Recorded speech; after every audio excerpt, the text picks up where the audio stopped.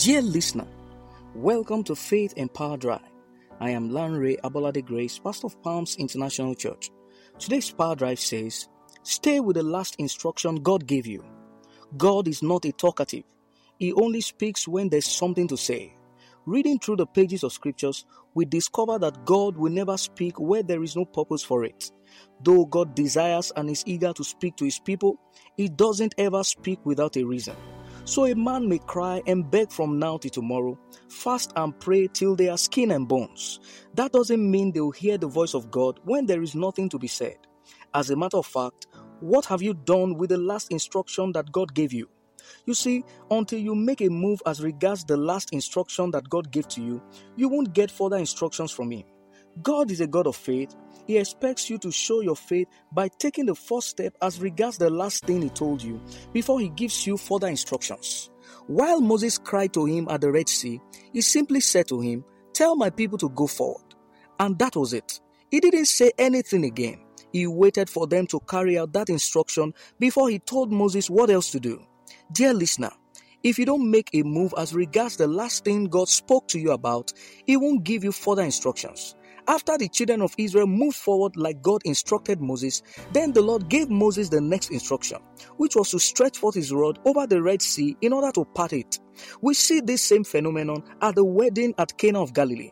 Mary said to the people in John 2:5, "Whatever he tells you to do, do it." Then Jesus said to the servants, "Fill the water pots with water." It didn't make sense to them. What they needed was wine and not water. But until they heeded that first directive, Jesus never uttered another word to them. He didn't even try to convince them about what he was trying to do. You see, until you do the last thing God told you to do, he won't tell you anything else. The reason he does this is revealed in John 16:12. Jesus said, "I have many things to say to you, but you cannot bear them now."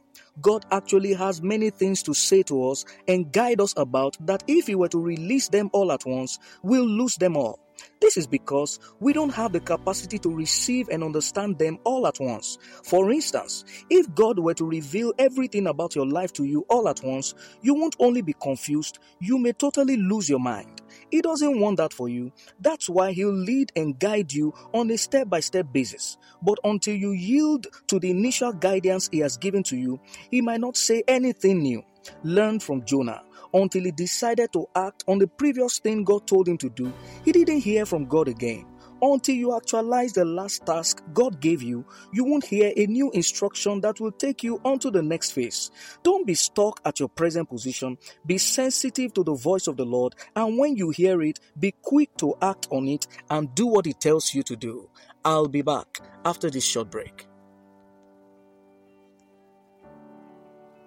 I specially invite you to our August meet and greet, where you specially hang out, connect, and meet with people of like minds. It's coming up this Sunday, 30th August at 4 p.m. Venue is Palms International Church, opposite MRS Filling Station, Aduloju Bus Stop, along Iwo Road, Ojo Expressway, Ibadan.